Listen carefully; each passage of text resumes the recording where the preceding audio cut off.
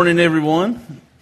Today, we're continuing the If I Only Had One Message series. For the rest of the month, you'll be hearing from the elders here at the church. And if you're joining us for the first time today, welcome. I hope that you'll find someone, after the service, and maybe we can tell you a little bit more about what Providence does and our mission to make, grow, and unleash disciples. If you don't know me, I'm Jonathan Mixon. I'm one of the elders here at the church. So, the question is, if I only had one chance to preach, if I only had one thing I could say, what would I say? And why would I say it? And the topic I've chosen isn't something that's, heavy and theological, I don't feel like. I don't think that it's something that is, requires a lot of knowledge to discuss. I think it's something that requires a lot of intention, though. It's a topic that's been discussed at many youth camps, I'm sure. It's been put on T-shirts. It's been used as Facebook statuses. It's been overused by your favorite Sunday school teacher growing up, I'm sure. And because of that, I want to tell you the topic, and then I want to reframe it because of that. So my topic is to love God and to love people. And I know what you're thinking. It may sound short and oversimplified, right? Because you've just heard that so much, maybe. I know that's my case. So I want to reframe it to get started here. So my topic is, when things overwhelm you, when things become complicated, when the pain of life sets in, we need something to hold on to. And that is the simple words of Christ: love God and love people. So before we dig into that, a little bit about myself. If you don't know me, I grew up in Grainger County, just across Cherokee Lake here, in a small country church. New Blackwell. I went there from the time I was born till through 8th grade, probably. And after that, in high school, we moved to a larger, more contemporary church. Had a big youth group. Did all the summer camps and youth retreats, stuff like that. Had a blast. And each of those churches, though, they had a dramatic effect on my life. I gained a lot of instruction from each of those. Growing up, the pastor of the parsonage was right next to my house, and I felt like growing up he was one of my best friends. He'd always make time for me to answer questions and entertain just wandering thoughts of a hyperactive middle schooler, I guess. But and then going into high school. I had a lot of people that poured into my life, and I'm grateful for that. But God began dealing with me around the age of 13. And, looking back, I'm so thankful for those people that, kind of guided me through the wandering, through the questions. And but make no mistake, this thankfulness is it's something that I've had to cultivate. It's something that I believe we all need to learn to hone and preserve, through time, because it took me a while to get there.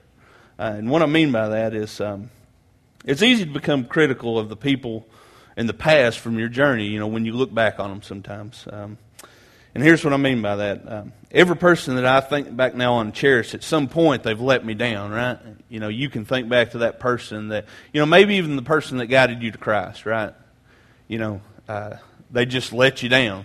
And, I don't know what that looked like in your life, but, I've got vivid pictures of what that looked like. And, a lot of resentment can build up, especially growing up when you're young. You think grown-ups are perfect, right?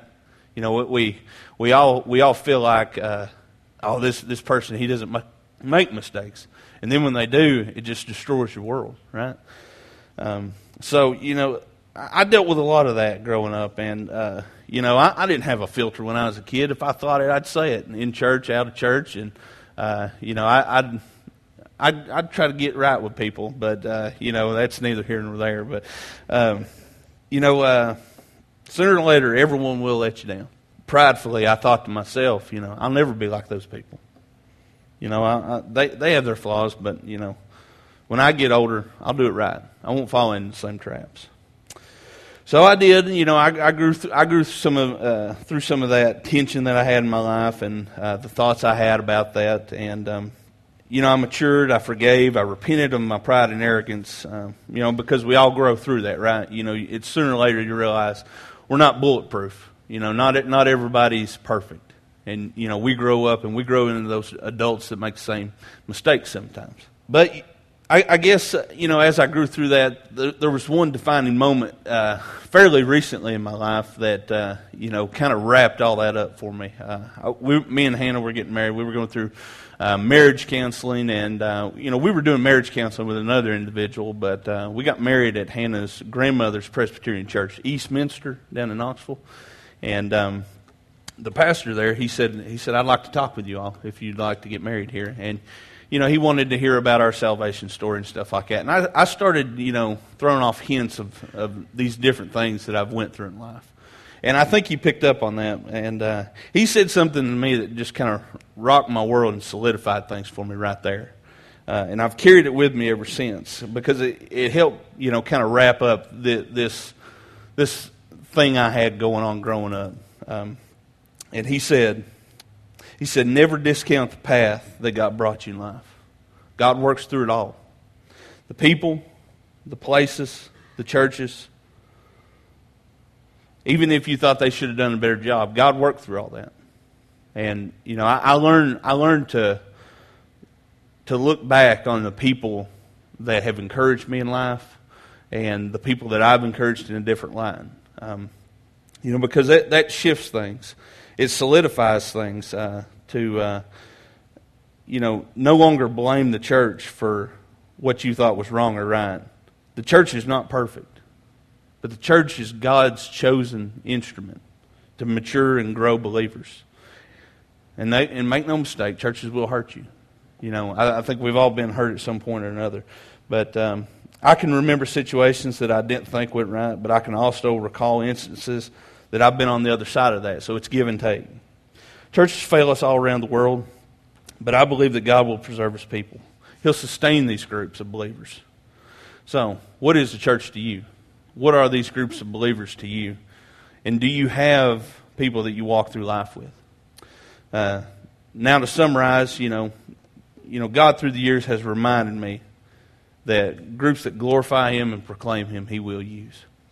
So, with that in mind, to love someone, what does it require? As a believer, I don't think we can separate a love for people from a love for God, right? Because in Scripture, we're commanded to love God and keep His laws, as we'll look at here. When Tony prompted us to start doing research on this, the passages that came to my mind were Matthew 22 and Mark 12, and we'll look at those here in a second. But, Jesus gives this response that's, kind of summarized as love God, love people in these chapters. It's the great commandment. So, and the reason that I chose this, and I like how Jesus addresses it, is because it takes the complicated and it applies a simple concept to it, right? And I think that's important for us today because, we have thousands of events and social dynamics that pull at every fiber of you, that claw at your time, your mental space, your sanity, your attention, and even good things like friends and family, parties and, Instagram and, social causes, events on the family calendar, your kids' events, summer vacations, back to school shopping, your job, your side job, exercise, events you don't even want to go to, but your friends do, right? And I can't do anything about those situations. But what I can do is offer something that's simple that maybe you can carry with you and remember in those times. That you can remember something that will supersede all those things that are going to claw at you in life. When the stresses of life fall in, just remember, our goal today is to love God and love people. So now, let's look at Matthew 22, starting in verse 34. It says, But when the Pharisees heard that He had silenced the Sadducees, they gathered together, and one of them, a lawyer, asked Him a question to test Him. Teacher, what is the great commandment in the law? And He said to him, You shall love the Lord your God with all your heart, and with all your soul, and with all your mind. This is the great and first commandment. The second is like it. Love your neighbor as yourself. On these two commandments depend all the law and the prophets. Now let's look at Mark 12, starting in verse 28, just for good measure here. One of the scribes came up and heard them disputing with one another. And seeing that he answered them well, he asked him, Which commandment is most important of all? Jesus answered, the most important is, Hear, O Israel, the Lord our God, the Lord is one. And you shall love the Lord your God with all your heart, with all your soul, with all your mind, and with all your strength. The second is this, you shall love your neighbor as yourself. There's no other commandment greater than these. And the scribe said to him, You're right, teacher. Kind of smug, ain't it? You're right, teacher. You have truly said that he is one and that there's no other beside him. And to love him with all the heart and with all the understanding and with all the strength, and to love one's neighbor as oneself, is much more than all whole burnt offerings and sacrifices. And when Jesus saw that he had answered wisely, he said to him, You're not far off from the kingdom. And after that, no one dared to ask him any more questions. So, where'd Jesus get that? Is that some new stuff Jesus made up, dropping some truth here? Well, not necessarily. If we look at Deuteronomy chapter 6, verse 5, it says, You shall love the Lord your God with all your heart and with all your soul and with all your mind. And then quickly, Leviticus 19:18 says, You shall not take vengeance or bear a grudge against the sons of your own people, but you shall love your neighbors yourself. So in Deuteronomy and Leviticus, two different books there, but in Deuteronomy we've got Moses speaking. And in Leviticus we've got God speaking to Moses. So Moses, for the Pharisees and the Sadducees in our gospel narrative here, they held Moses in very high regard. So he was the man. So Jesus addresses one of the main characters in their history, in their religion, right? He doesn't go against it. He doesn't present something new. He says, this is what the teachers say. So what's he getting at? What's all this about? So first, I think we need to look at, loving God with all your heart, with all your soul, and with all your mind. This isn't just knowing or believing, right? He doesn't say believe God and love your friends, right? Love your neighbor. He doesn't say that. He says to love. Love with your heart, mind, soul, and strength. So James 2 helps us expound upon that when it says in verse 19 of chapter 2 in James, You believe that God is one. You do well. Even the demons believe and they shudder. Do you want to be shown, you foolish person, that faith apart from works is useless? So, right there we have a picture and a stark reminder that the demons believe. So how can we move past, just a mental knowledge, just believing that Jesus is who he says he is? How can we move past that? Because that's what we're commanded to do, right? We're commanded to love God. So love is an action. Love is a rearranging of the priorities. It gives a place above all other commitments to that one thing or person. And in our case, that's God. So in Matthew 22:37, it's not just knowing, it's realigning your thoughts. It's giving precedence to that love in your life, right? And it's acting because of that.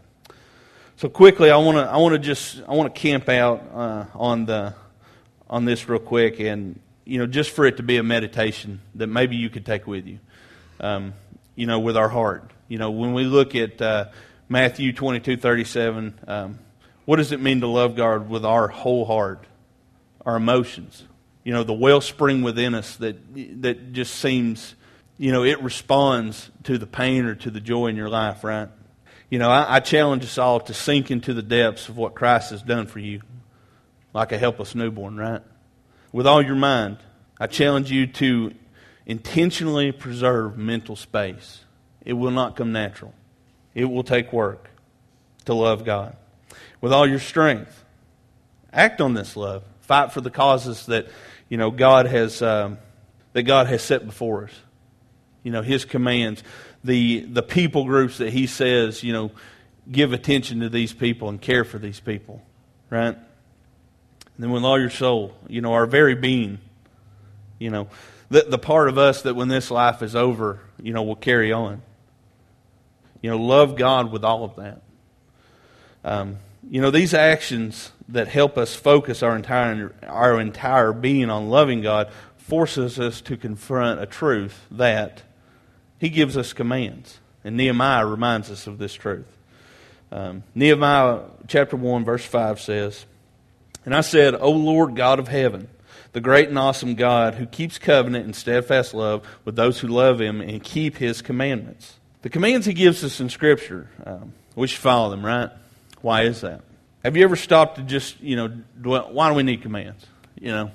Why does it have to be that complicated? Why can't it just be simple? I've asked myself that a couple times, but, let's take the 10 Commandments.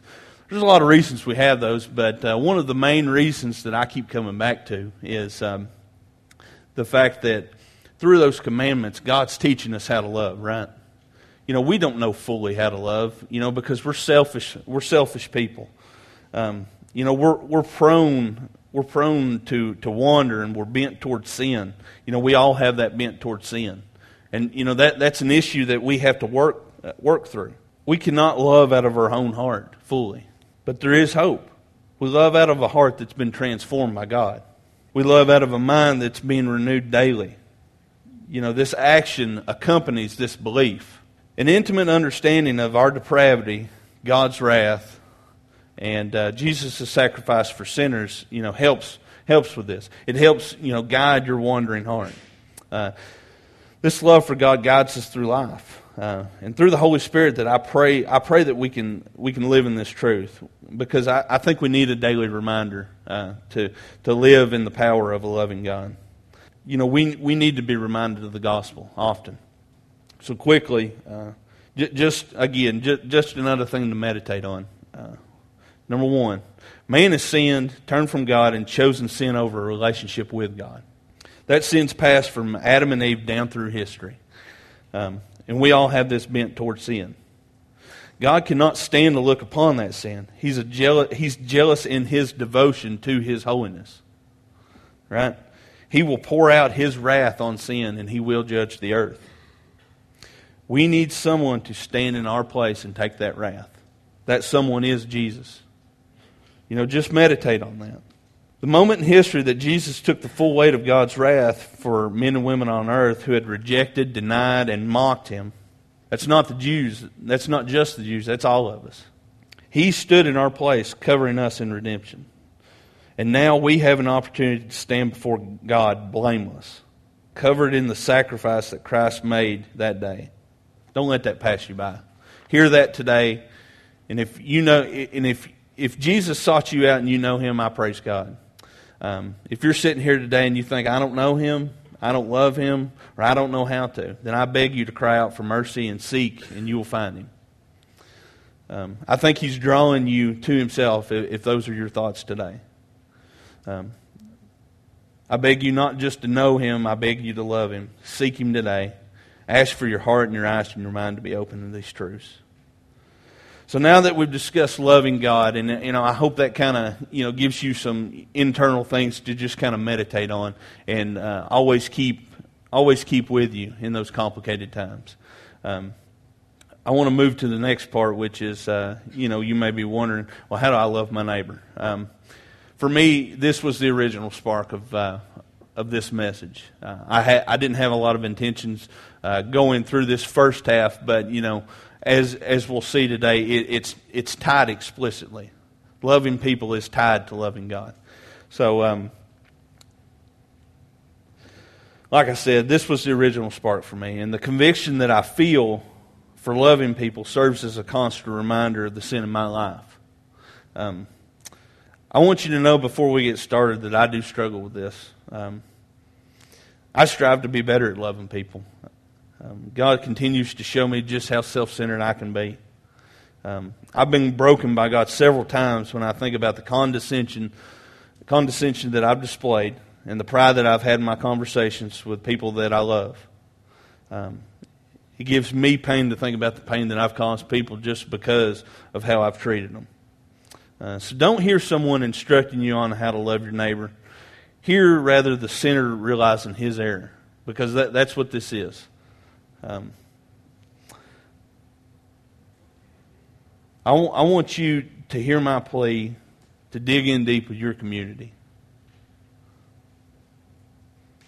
Hear me seeking to grow with brothers and sisters in Christ in Jefferson City. How can we display the kingdom to Jefferson County? I think the answer starts with loving God, and that's what this is all about, loving Him first. But the next verses will provide some context linking the two together. The power of the former, loving God, with loving people. So 1 John 4 says in verse 19, "We love because He first loved us. If anyone says, 'I love God,' and hates his brother, he's a liar. For he who does not love his brother whom he has seen cannot love God whom he has not seen. And this commandment we have from Him, whoever loves God must also love his brother." So, just taking that first piece there, we because He first. Never forget that.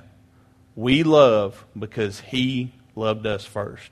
He empowers that. He is the eternal source that we should draw from, right?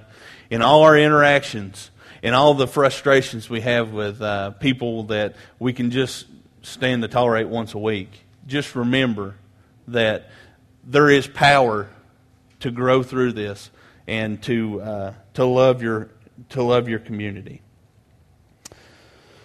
So, if you claim to love God, next it says, "But have hate toward a person, you lie about loving God."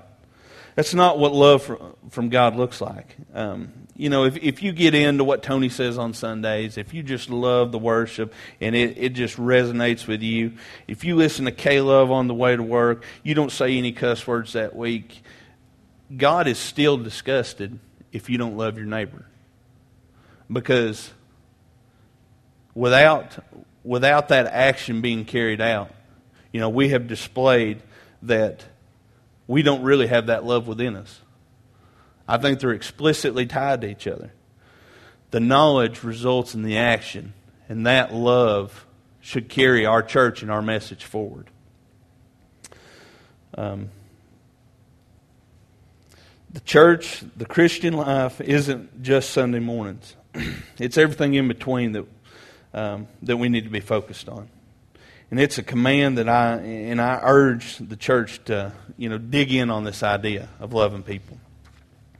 So next, and what I'd like to spend the rest of my time on today is your neighbor. So how can I love my neighbor? How can I practically love people that just annoy me sometimes?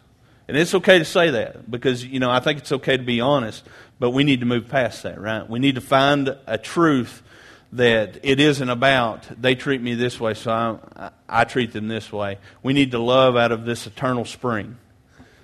So going back to Matthew 22, verse 39, it talks about loving your neighbor as yourself. So what does that entail? How do you want to be loved? To love your neighbor as yourself. I mean, one way to look at it, one worldly way would be, gifts, money. Relaxation, vacations. I need a personal assistant. I want someone to take all the pressures of life off of me. That's how I want to be loved, right? Well, that's one way to look at it. Or, we could look at it another way that culture addresses it.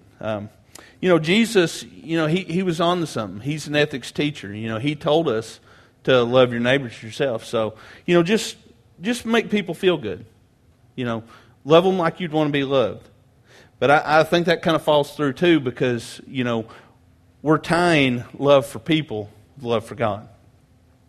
So the example I landed on that made the most sense for me, and this is kind of easy for me. I have a daughter that's 18 months old right now, so she's currently, not destroying everything we have, and, she's not uncontrollable at this point. She's still adorable, and I love her to death, right?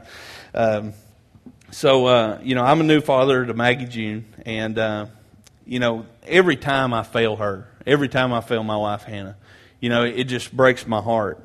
I'm just disgusted with myself. But I look at them both and I think, give me another chance to be a better father and husband. I think that begins to explain what we're talking about when we say, love your neighbors yourself. The urge to grow, to build up, to repair, and help those we love flourish. And I think that's what God wants for us. I think that's what He designed with the church. So if Providence is your home, let's get to work. Let's get our hands dirty, and let's cling to each other. I don't think community is passive. We have to extend arms into our community and love them. Bring them in community as well. Don't exploit them.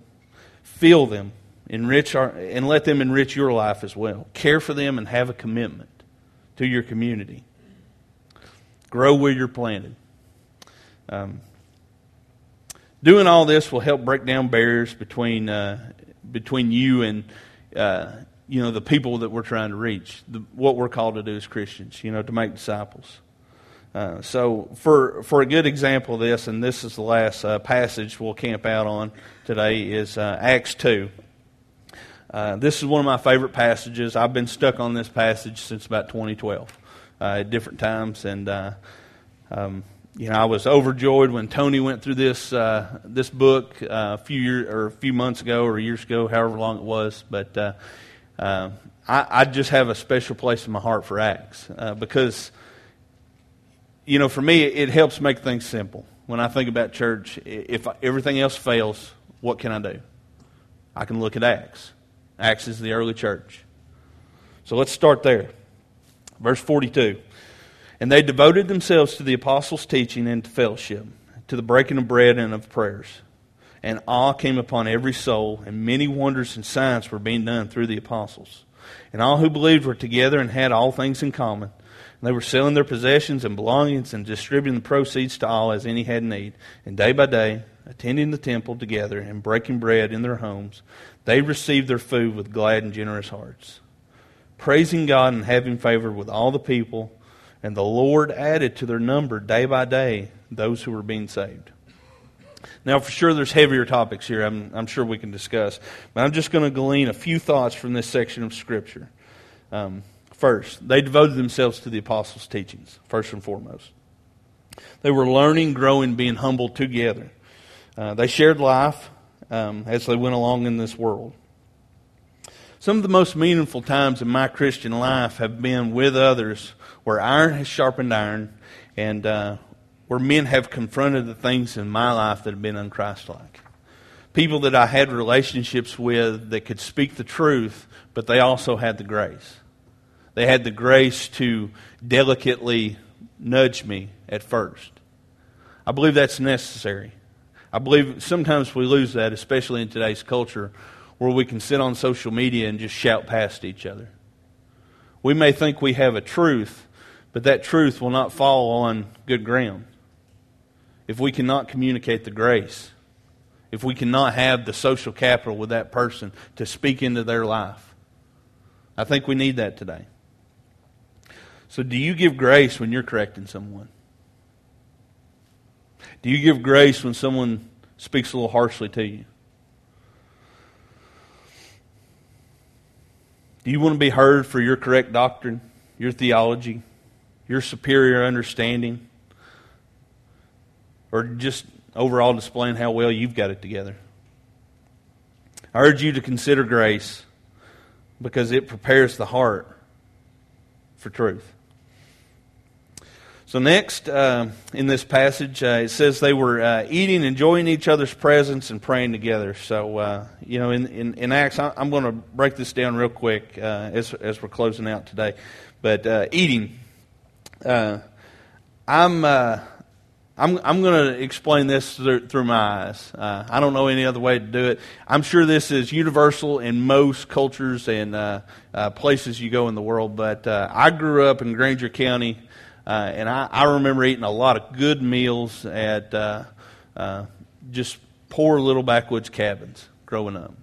People that prepared feasts out of what they had. It wasn't money that they had; it's food. If we think, if you think back to growing up, if you grew up in the country, Silver Queen corn.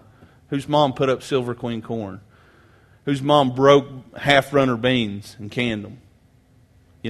Some of us had that, so that's how I like to communicate. But think back to the feasts that you had on Sundays or on holidays. The pot roast, the ham, the pinto beans and cornbread, the canned half runners, the cream corn out of the freezer.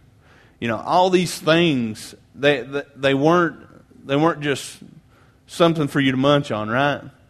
It was the riches that those people had. That's what we had in the country.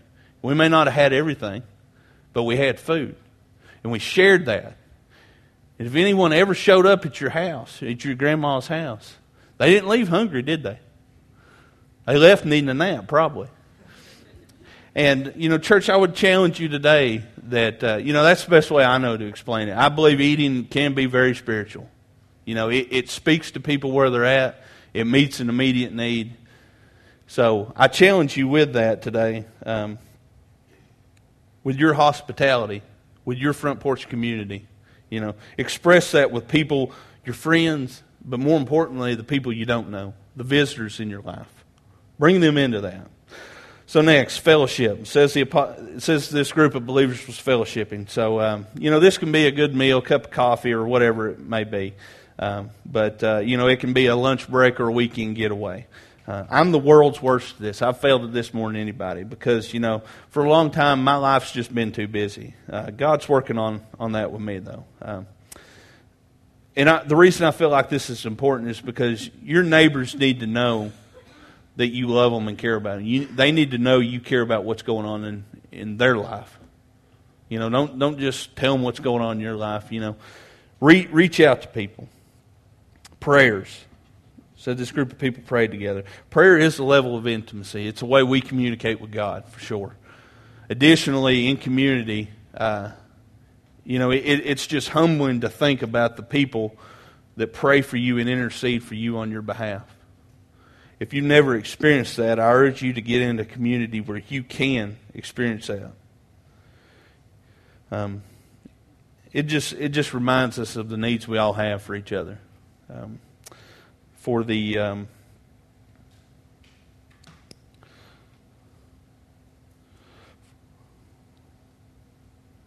Just know that people need loving arms, listening ears, and tears of joy, knowing that someone cares about them enough to lift them up to God. If you don't need that, someone does. I guarantee it. Next in our passage, we see that the community had a reverent fear for the work of God that God was doing through the apostles. We know from detailed accounts in the New Testament that miraculous things were being done by God in the early church. So that shouldn't apply to us today, right? I haven't seen a miracle lately. Have you? Well, if you think that, then I urge you to reconsider. Because not saying that you're going to see a miracle today if you believe it. What I'm saying is that you may not have ever seen someone healed of a terminal illness. Or you may not have ever seen someone raised from the dead. But trust me, if you look around, God is working in your communities. God is working with the people that you love. God is working. Our issue, I think, isn't that God isn't working. It's not that God isn't working. We're just too busy to see it.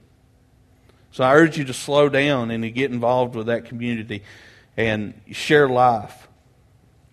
Next it says the church shared their lives, their possessions, and even sold their possessions to meet community needs.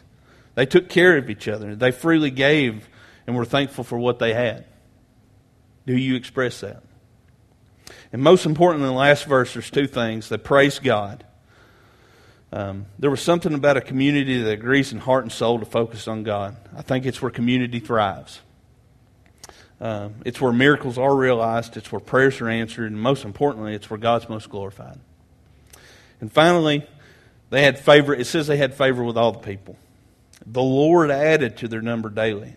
Salvation is not by your hand. Rest easy in that. You were called to love people. You were called to be sharp and ready. But God saves. Never forget that. He melts the heart of stone and He draws men to Himself. God has called us to love our neighbor as ourselves. But I think what the world often sees is the church loves their neighbor like the world loves their neighbor. So they look at us and they say, there's no difference. Show them a difference. Be that difference. So what can we, in closing, what can we take from this passage in Acts? I think Providence is a great church. I believe that we're on track to do amazing things in our community. I believe we're on track to do amazing things where you live with your neighbors. If you have a passion for how we can serve this great community, let's talk about it. We're open to discussing that. Let's find ways to support more ministries and more people in this community. Let's take care of those who need it. Let's take care of people that other people aren't taking care of. Let's quit ignoring the people that we would rather not see sometimes, the people we ignore. Let's gather together at houses and break bread and cry and love each other, correct each other, rejoice together. Let's be in awe of the God of the Bible and His Son Jesus, who sacrificed to make us right with the Father.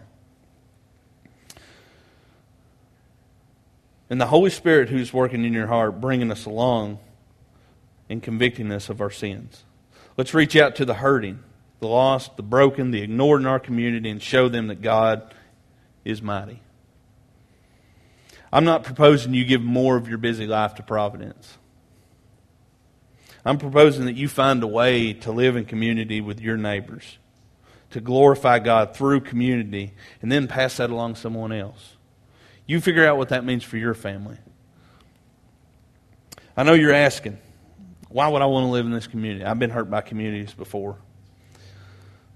I'm not in the business of doing that again, right? I think for a few reasons. Because it's the standard set in Acts, and because Jesus tells us in Matthew that there is a way to love selflessly, to love, the illustration of the pipe. We are pipes, not pots. We don't just gather. We don't do tit for tat. We love out of an abundance and an eternal Father. I pray that this church can be that for the community. Now, surely this methodology will have its share of messes. It will be hard, but I promise you it'll be worth it. Messes happen when people know each other deeply. We don't want to just pass each other once a week and pretend like we're in a vacuum. We want to interact with people, and we want to get to know them. We don't want to just skirt by and not raise any red flags on a Sunday. I think we're called to more than that. Too often we suffer alone. We let things like pride, anger, addiction, pity, sadness grow silently, and we never bring them up with people that are sitting next to you that are commanded to love their neighbor. Why is that? Find accountability in your community. Live outside your comfort and challenge yourself to grow. That's the picture I believe we see in these passages today. So in closing, I want to reemphasize that God has used the relationships that I have to convict me. I've sinned more than anybody in this area, so please don't hear me, shouting at you. Please hear me as someone who has mourned over the times I've failed my community. Communities where change happens. Sharing pain and joy together. We need bold friends who tell you how you really sound when you say something dumb. We all need that in our lives. Friends correcting our less than sound doctrines and beliefs sometimes. That's what I long for. Deep community, not a cultish clique.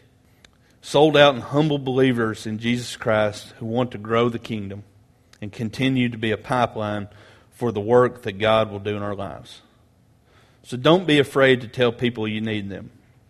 Don't be afraid to reach out to somebody that needs help. Don't get mad when you think people should reach out to you and they don't. But then on the other side of that, learn to recognize pain in your brother and your sister's eyes. Learn to recognize that. The only way we get better at this is if we're confronted with our own shortcomings. If you'll pray with me. God, we're so thankful for simple commandments, for simple things that can guide our overcomplicated lives. We're too good at the wrong things, God. We're too good at making things so busy. God, help us to find a way to cultivate a stillness, a heart that meditates on your wisdom, that glorifies you, God. I lift all these things up to you, and I lift this congregation up to you. God, encourage the men and women, the kids in this room, to be the community that Jefferson County needs, that the Lakeway region needs, that Tennessee needs. I pray that we continue to spread your name, your glory, to love through action, and seek out our neighbors, God. Let me pray.